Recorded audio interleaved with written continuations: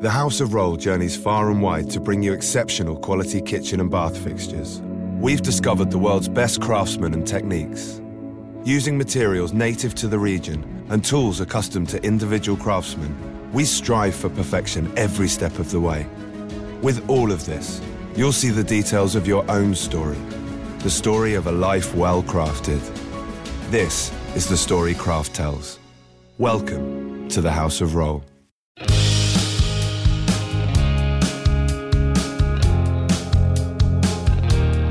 The promise of America is being squandered. How are we going to restore our nation back to a sensible, citizen-centric government? This is my country, and I'm proud to call it home. This is my country, and I'll never stand alone. It's time for populism with a purpose. Welcome to Reimagine America with Joyce Cordy. Joyce is a businesswoman, not a politician, and she's here to offer pragmatic, possible, and post-partisan solutions for the 21st century. This is my country, from sea to shining sea. Now, your host for Reimagine America, Joyce Cordy. And welcome to the Reimagine America Radio Hour. There are plenty of folks out there trying to inflame your passions, even a week after the midterm elections, because they're not yet totally settled. My purpose is different. I've come to inform you, to give you information that will enable you to make an independent judgment on current events, and to encourage you to act on that judgment, to be in touch with your representatives, to hold them accountable. As a businesswoman, I focus a lot on the numbers. The numbers tell me what's out of the norm, what needs attention, and then how to prioritize the necessary changes. And last Sunday, I promised you this week we'd have a few new surprises. Well, most of the surprises we had this week were not welcome surprises. They were neither expected nor did we want them. There are 25 known dead and more than 200,000 acres burnt or burning in California this morning. Whole communities, the whole town of Paradise, gone. 12 dead at the Borderline Bar and Grill. This time, it was a handgun. And still, the NRA persists. 115,516 Americans were killed in World War I. The war, we were told, and they were told, would end all war. That war ended 100 years ago today, and they're celebrating in Paris. I'm sorry. This was not the show I had planned to bring you today, but this is the week that we had. So let's talk a little about fire in California. Fire's not new to California. I've lived here all my life, and I can't remember a year when we didn't have some fire. But the past 2 years have brought a level of devastation that has no precedence. They keep telling us it's the biggest ever in California history until the next one. And fire knows no limits. So, as I said, the fact is there are always fires in California. It happens every year. It's part of the natural cycle. It's a natural phenomena. It's nature's way of removing the dead and decaying trees in the forest and creating a fresh bed from which new and healthy seedlings can sprout. And drought has brought us, along with the Japanese beetle that's been with us for about 20 years, about 1 million dead trees in our forests. There was a time when the Forest Service aggressively cleared the fuel a fire needs to burn. But more recent forest management science has erred on the side of nature doing its own thing in its own time. Naturally occurring forest fires usually start from something we call dry lightning. And again, that's related to drought. When you have enough combustion in the atmosphere to create a lightning strike that is not followed by a torrent of rain. But forest fires can also be started when humans are careless. A campfire not completely extinguished near Bass Lake caused a huge fire not far from Yosemite 2 years ago, and you know what? It happened again this year. The Carr Fire burned more than 225,000 acres in July of 2018. It was caused by the misfire from a car in need of repair. That fire killed 8 people, destroyed more than 1,000 structures. That's 1/6 the number that were lost in Paradise this week. It destroyed the whole town of Whiskey Town, which is a resort community for boating on Whiskey Lake. And it reduced significant sections of Redding, new development, to ashes. It's estimated to have cost $1.6 billion. And Santa Ana winds. We're very familiar with the Santa Ana winds because every autumn they blow over the arid hills of Southern California. But the past few years, the damage has been worse. It's part of a persistent drought phenomena in Southern California, and the sheer volume of fires that stretch available crews to their limits. But the 2 most devastating fires in California in recent years have a common cause: wind in combination with electric power lines. The Camp Fire that just leveled the entire town of Paradise, and where we know 23 perished in there while trying to escape the flames, and there are more than 100 missing.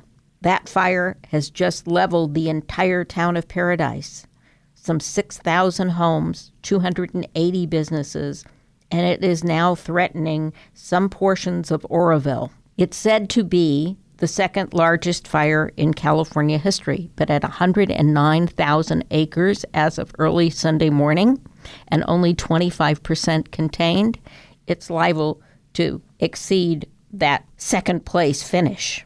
Only the Tubbs Fire in Napa and Sonoma counties last year is larger. And you know what? If you believe this morning's paper, then this Camp Fire is already the biggest in California history because Tubbs took out 5,636 structures and killed 22 people. This fire is bigger. This fire is more destructive. This fire has caused more death, and they're expecting to find more, that death toll will climb. PG&E and Con Edison in Southern California bear a significant responsibility for the property damage and the loss of life. That loss of life, it haunted me last night, included a stable of horses in Malibu yesterday. Only one badly burnt pony was rescued alive and was taken to a large animal hospital in Ojai. There were lots of horses rescued from Malibu. But this stable, those horses were all in their stalls, and it's bothered me all night that they didn't get those horses out in a timely fashion. Some people tweeted back at me, well, there wasn't any time, but if you look at the early tweets the day before, you got to find a way. In some cases, they walked horses down to the beach in Malibu so that if God forbid the fire came any closer, they could move those horses into the surf where they would be safe. So if you have the animals, you're responsible. Power lines, wind, and drought. Doesn't matter whether it's man or beast. It's just not a good combination. And PG&E has acknowledged their responsibility in the Tubbs Fire last year, and they, the morning after the Camp Fire started, did acknowledge that one of their transformers had blown up and that the fire was first noticed just minutes later. So it's a good assumption that transformer explosion is what caused the initial ignition at Camp Fire, and the conditions in the forest surrounding the town of Paradise were what made it so horrific. So PG&E has accepted their responsibility, but they went to the state legislature along with their friends at Con Edison, and in anticipation of what this would cost them, and they got a change in the law that will make you and I partially responsible. Yep, they can now increase rates to help pay for the damage claims that result. I'm kind of surprised. That one did not make it to the ballot. That was done quietly in Sacramento. And we'll be back in just a moment with a little bit more about fire and what we can do about it.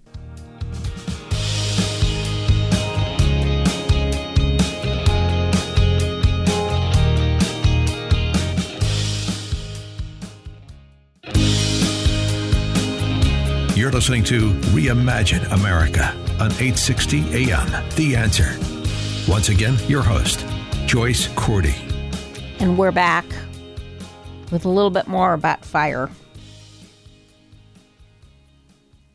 What we're doing, what we really could be doing, I think is more important. So what are we doing? Well, PG&E, because they want to limit their liability, has now got a new policy. They're going to proactively turn off everybody's power if there's an expectation of 40 or 50 mile an hour winds. And they did this in Calistoga and parts of Napa and in the Berryessa region a couple of weeks ago, and it was met with protest. People were without power for 36 hours, food rotted in the refrigerator. You know the story. Okay, so is that the right? I get that PG&E is looking for ways to prevent another fire like the Tubbs fire, but is that the right approach? Is it always the ratepayer and the customer who must pay for PG&E's intransigence? It might be a smart idea in the overnight hours when people are sleeping, and one of the things that we learned in the Tubbs fire was it was really hard to do the evacuation notifications in the middle of the night because of people turn off their cell phones and so on and so forth. And so maybe it's a good idea if you're having really high winds and you really fear that a tree and a power line might connect momentarily and cause a spark, and the rest then becomes history. Maybe it makes sense to turn off the power in those overnight hours when it's really difficult to communicate with people, and when a fire may have a better chance of getting started before it is noticed. But to turn off the power for 36 hours in anticipation of the possibility of a wind event, it brings whole communities to a halt. It's the difference between making it and not making it for a small business, let's say a restaurant in Calistoga. And you know what's going to happen if they maintain this kind of policy where you have to be on your own for power to keep your refrigerator going, et cetera, for 36 or 48 hours in anticipation of the possibility of trouble? We're going to become like Florida, where everybody has their own emergency generator. But there's a difference between hurricane-plagued Florida and California. And that difference is when there is trouble in Florida, there's a lot of water. There's rain. And I'm not sure that a lot of small gasoline or propane-fired generators in the hands of inexperienced homeowners in a windstorm is a particularly good idea. I don't know about you, but I think I can what if that story into one of those generators being the cause of a major conflagration. But there is another cause for the explosion of forest fires that we are seeing. And it's one of the things that we need to consider as we help these communities and others like them to begin the rebuilding process. And that problem, like so many other problems in California, is due to population growth. As the population grows and as housing in the urban inner areas of the state has become less and less affordable, more and more development has been taking place in the foothills. And the foothills of California, unlike its valleys, are drier, are further from natural water sources, and unfortunately have been built by developers to a suburban urban building code. We don't have a different building code for those foothill developments, and they're indefensible in the circumstances that we are seeing today. So with 250,000 people evacuated in the Woolsey fire alone, the first order of business should be temporary shelter. But the Woolsey fire is taking place in an urban landscape. Those are rolling hills north of the LA Basin, and to the west of the LA Basin, the canyons of Malibu. And nobody ever really considered until a couple of years ago things like putting condos in Malibu, along the beach, dense development. So with 250,000 people out of their homes in places like Simi Valley. Simi Valley is the home of the Reagan Library. They're big, beautiful. They are tract homes, but they're big, beautiful homes all along the hillsides below the library itself. And those homes are at risk, and some of them are being lost. Thousand Oaks has seen evacuations. In fact, their evacuation center has now been evacuated. So I saw a tweet last night that disturbed me, so I thought I'd raise that point this morning, and that was, we're out of our homes, and where's the federal government? Well, it's not, there's no money from the federal government. Well, here's the deal.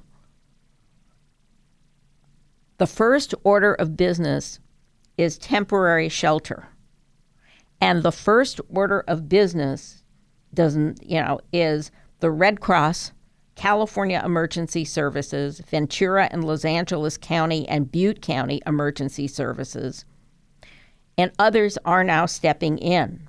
But the speed of these fires and the being spread by 50-mile-an-hour winds has outpaced the disaster relief response. So everybody's going to have to help. Once again, it's going to be time for each of us to go to our phones and text a little bit of money to the Red Cross so that the Red Cross can help these people in the initial disaster preparedness. And I will say California, for all the things that we say California does not do well, you can talk about the DMV, you can talk about the Medicaid program, you can talk about all sorts of things that California does really poorly as a government structure. But one thing we know how to do here because of fire and earthquake and bad and lots of experience is emergency services. So if you have friends and family who are in those affected areas, that's your first line of defense, is go to the websites for the state of California's emergency services and the counties of Los Angeles, Ventura, Butte, and Sacramento. And all of those emergency service organizations are here to help in those initial moments. The next line of defense for homeowners will be their insurance plans. And yes, those insurance plans and those needs for temporary housing, et cetera, that's when FEMA comes to the table. And acting as the acting governor earlier this week, Gavin Newsom has already requested that assistance, but you can't expect it to be there in the first 12 hours of an emergency. That's the state of California, and we can do this. That said, President Trump's tweet from Paris on Friday night was ill-advised, was stupid, and raised anger and confusion for absolutely no reason in a horrible situation. Why make it worse? And we'll be back in just a minute to talk a little bit more about that and about where we are going to go from here.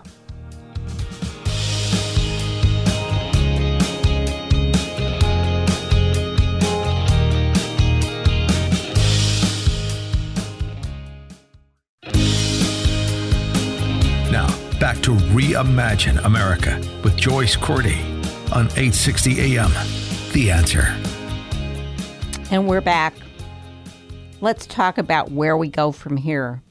But first, we need to talk about a lack of empathy.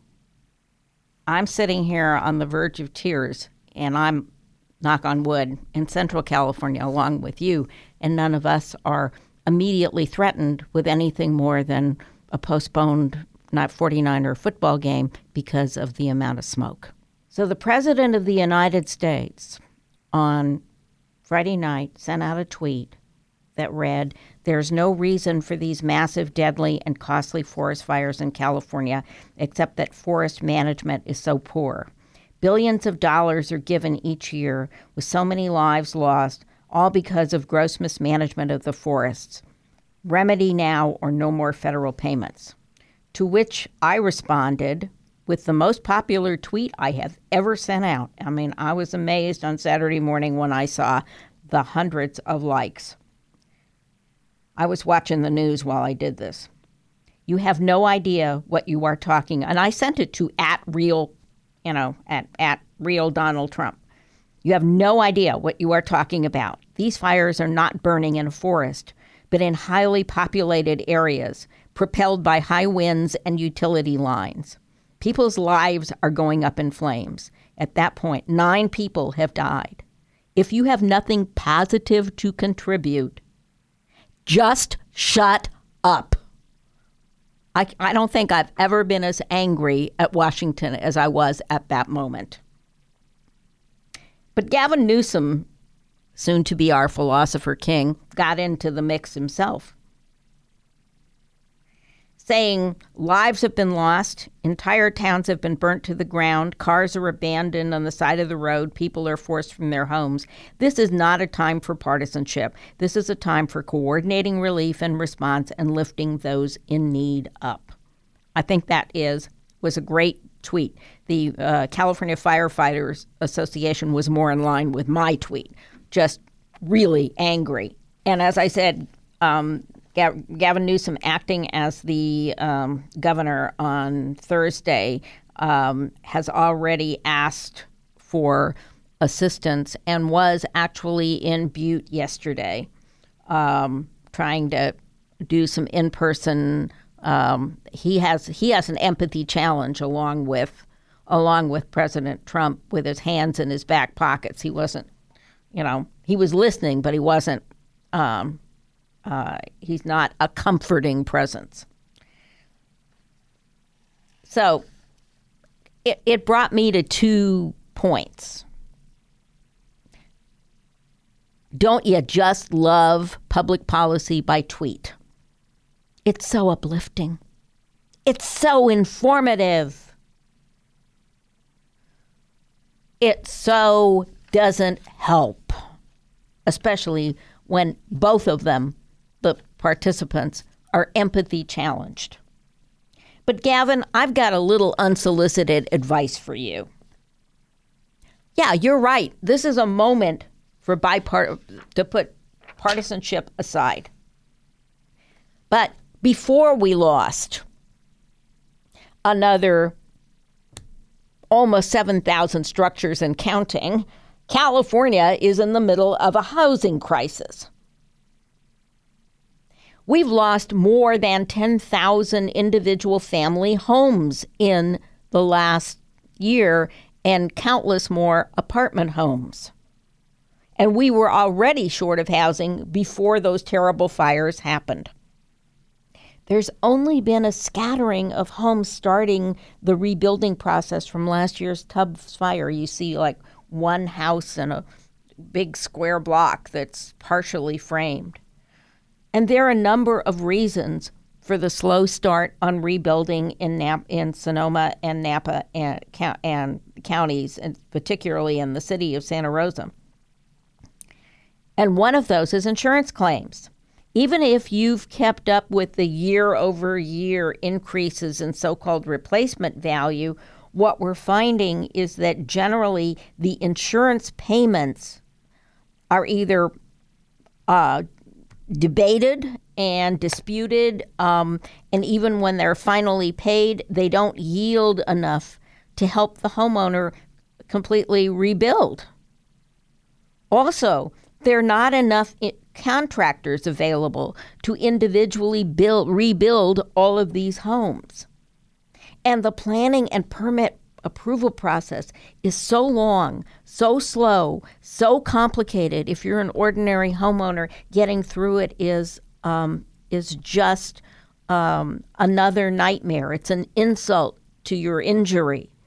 And it adds too much unanticipated cost to rebuilding. And these people now are subject to all sorts of things like, you got to put solar on and so forth. And those are all expenses because they're more recent laws that were not calculated into their insurance premiums, and they have to be paid for. So we've got to find a way to close the gap, both in terms of speed and efficiency and effectiveness. So I've got some ideas, guys. Soon to be Governor Newsom, why don't we try something novel? Why don't we try to actually get ahead of the problem?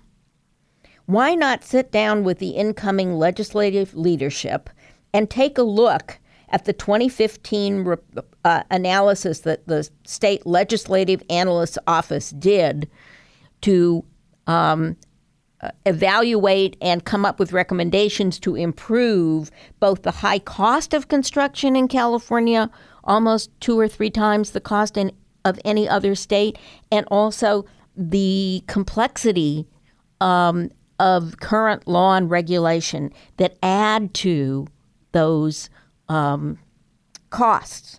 So we need to look at existing law and see what we could change that would make things faster and more effective, more 21st century, less 19th century in terms of paperwork and so forth.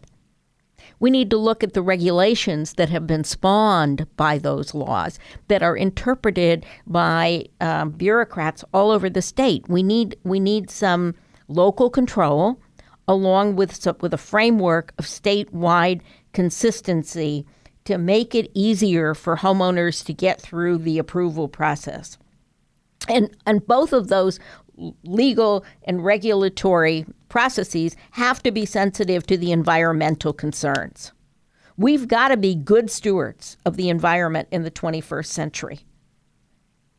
But we've got to do it in a 21st century way rather than through the Byzantine maze of conflicting rules and regulations. We should set a goal to reduce the time from architectural drawing to breaking ground by 50%. We can do this. We're the smartest people in the world. We can do this. And we've got to take into consideration the natural facts that indicate a certain area you should not be rebuilding. In some of the canyons or some of the foothills, you may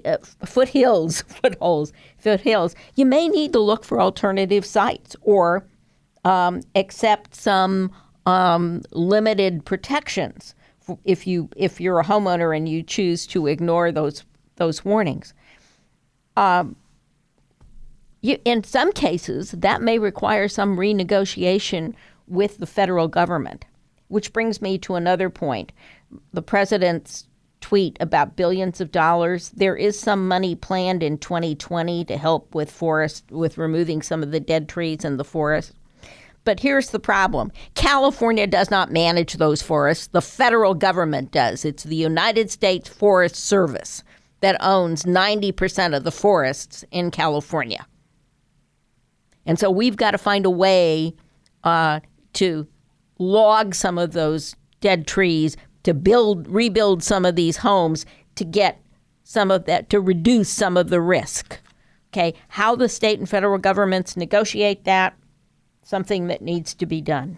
And last but not least, on that list of things that we could do, we could bury the utility lines in every rebuilt community. I mean, this is not a one house that's burnt down. This is a whole neighborhood. You've got to rebuild the infrastructure. So why not bury the lines?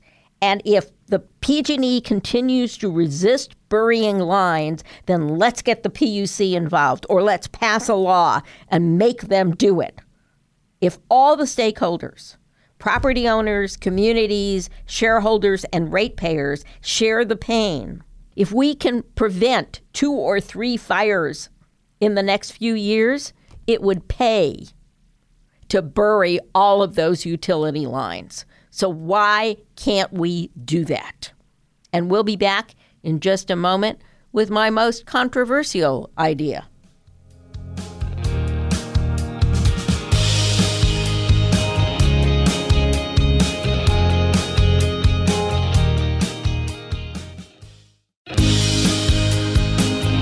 You're listening to Reimagine America on 860 AM. The Answer.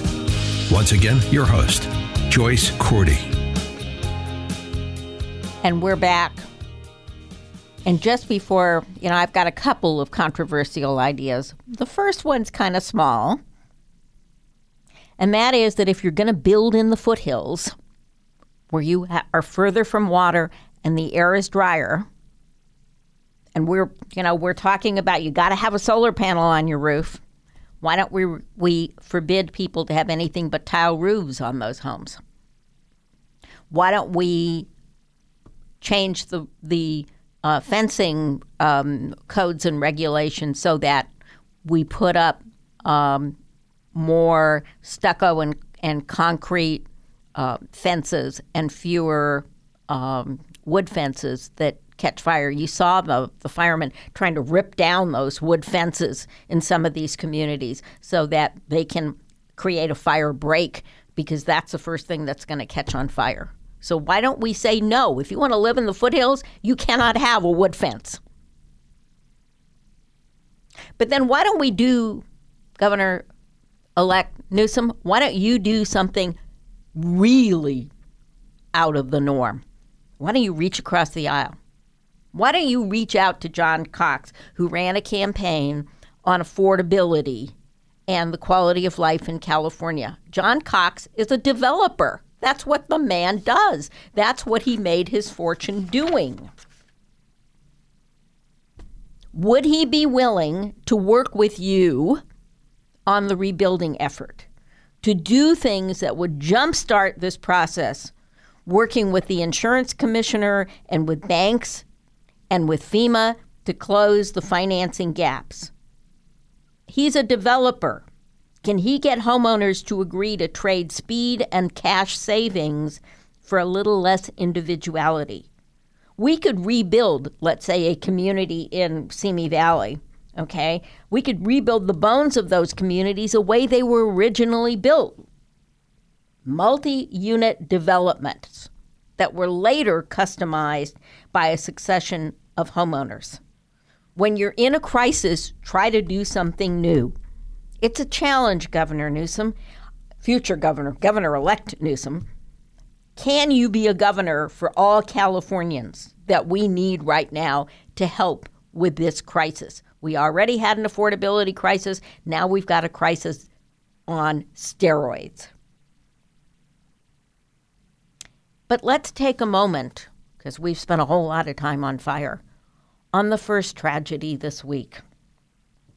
12 innocent people died in Thousand Oaks, out having a fun evening doing line dancing at a country western bar.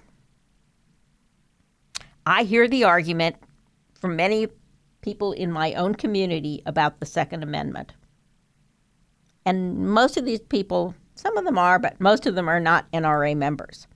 But some have public safety backgrounds, and they know how to. All of them know how to use a weapon appropriately.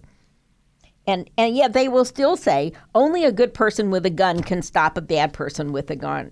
And that was certainly true at the Borderline Bar where Sheriff Sergeant Ron Hellis, a 29-year veteran of the Ventura County Sheriff's Office, lost his life, but saved countless others. He was a by-the-book officer. He didn't take chances, but he ran toward fire so that others could escape. And so, newly elected House of Representatives, you Democrats want to be civil, you guys that say you're going to do good things for people, why can't we have, finally, the simple gun legislation we have talked about over and over again? Forget the thoughts and prayers. Let's pass a law. Let's have universal background checks. Let's have a national standard. This person who did this thing in Thousand Oaks got his pistol, what's called the long pistol, legally. Okay? He was not insane. He got a pistol legally, would have passed the background check. What he had with the pistol was illegal in California large capacity magazines. So let's pass a standard law in the United States on magazine capacity.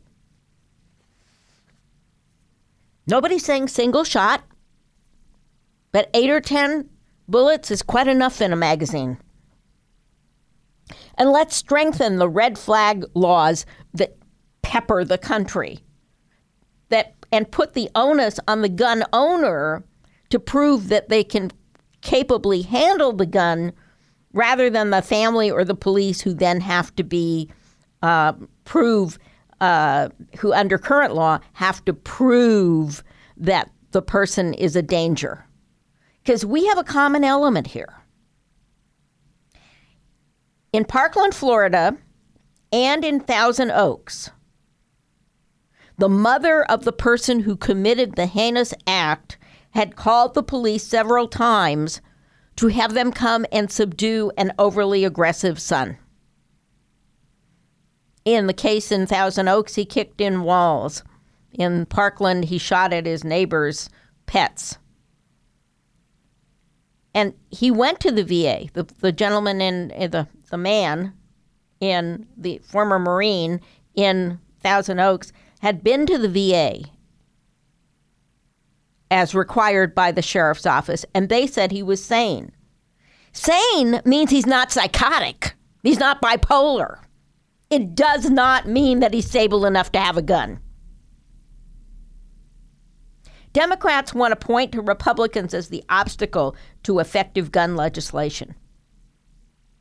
But in January, in the House of Representatives, the Democrats will have a majority of 30-plus seats. There are still 3 seats hanging out there here in California. So I don't want to hear any more words, any more thoughts, any more sympathy. I want some action, no excuses. I want those Democrats to pass a bill and dare the Republican Senate to reject it. Because you know what? The killing must stop. Our children need to be able to go to school safely, to go out on a Wednesday night to do some line dancing without wondering if they're going to come home alive. And I don't know, does anybody disagree that we need, in fact, to do that? Even members of the NRA, the majority of members of the NRA, believe that strengthening the background checks, strengthening the red flag laws would save lives. So we need to look to Congress to begin that debate. And then you and I individually need to make sure that we stiffen the spines of everyone in the Congress of the United States. The NRA is not in charge. The NRA needs to get behind adequate background checks and red flag laws that will protect people. And then in the few minutes that we have left, I really had planned to talk about the split decision on Tuesday night. But you know what? We're not even sure exactly what that split decision is going to end up looking like. Because in Florida, we are again recounting the ballots. And I don't know how you adjudicate the Florida situation, because you know what? They are still finding ballots. I find that completely incomprehensible. I mailed my ballot a couple of weeks before the election and went in subsequently. There was a pretty high percentage return. And I checked to make sure that it had been opened and counted. And I urged a few listeners to do the same thing. And then I ended up having to deliver a ballot for someone to the polling place right across the street from where I live practically. And that person knows who he is. And of course, I had to sign that I was bringing the ballot, because you have to, they want to verify my signature too. And then they made me put it in a blue ballot box rather than the yellow ballot box, because it was a carried-in ballot. And they gave me a little I voted sticker, which is still on my 49er windbreaker. But you could see all the ballot boxes. So how is it that in Broward County yesterday, they found a whole bunch of bins full of ballots?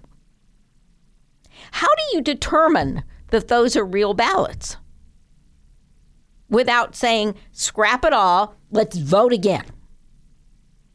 And frankly, if you want an honest election in Florida right now, I think that's the only way to get there. I don't think the courts, as in 2000, will be able to straighten this one out. But it's another area where Congress needs to take some action. We need uniform ways to make sure that all the ballot boxes that are sent out are returned by an hour after the polls close in any given jurisdiction. We need a simple manner to make that happen. And we'll be back in just a moment with a few closing thoughts about the World War I memorials.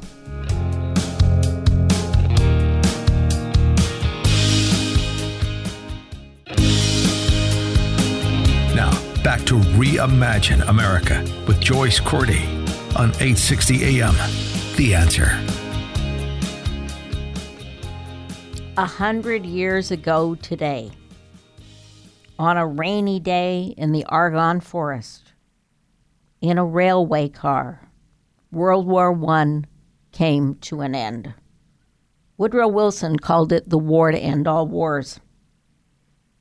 It's estimated that as many as 90 million soldiers and civilians were killed, maimed, gassed, and displaced. It should have been the war to end all wars. The United States did not enter the war until 1917, but our doughboys, as they were called, saw some of the worst fighting of that war. In the summer of 1918, in the Belleau Woods, 55 miles from Paris, 2,288 U.S. Marines were killed in the Battle of Belleau Woods, and 1,000 more remain missing to this day.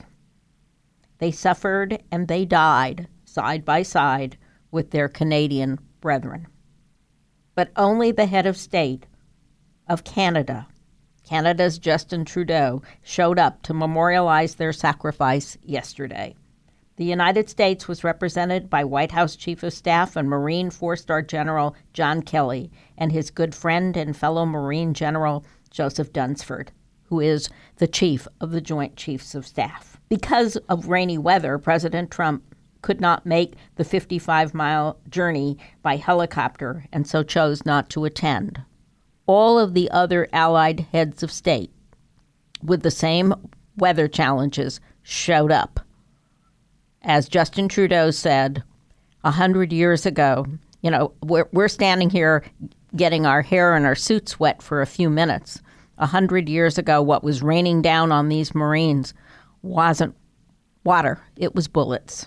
President Trump's staff mumbled something about logistics.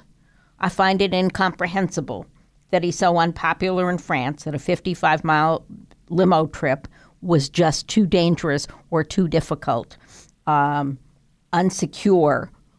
How could it be unsecure if it was actually unannounced? Or maybe he could have, Prime Minister Trudeau has security as well, so maybe he could have hopped a ride with Trudeau. Except I think at the moment they're not speaking. It wasn't just rude to his American hosts that President Trump stayed in his hotel in Paris. It's an affront to the American people, to the 1% who serve, so that the other 99% of us can live in freedom. The president couldn't be inconvenienced to pay honor to those few who give so much. So I've got about a minute to remind you that you can meet David French at the Liberty Forum in Mountain View on Tuesday, November the 13th, and I'll be there as well. His topic will be the threat of intolerance, how the First Amendment can keep the United States from disintegrating. I'm sure it will be informative and helpful. In the meantime, if you want to learn more about some of the topics we've discussed today or listen to a podcast of this program, go to reimagineamerica.org. For more information and a blog that I'll post either later today or tomorrow about why we could use a part-time legislature. In the meantime, if you've got questions or topics you want me to talk about, send me an email at joyce@reimagineamerica.org. I try to respond to as many of you as I can. And in the meantime, have a wonderful Sunday. And remember, the Red Cross needs your help, and your fellow Californians need it. Send $10. This podcast is a part of the C-Suite Radio Network. For more top business podcasts, visit c-suiteradio.com.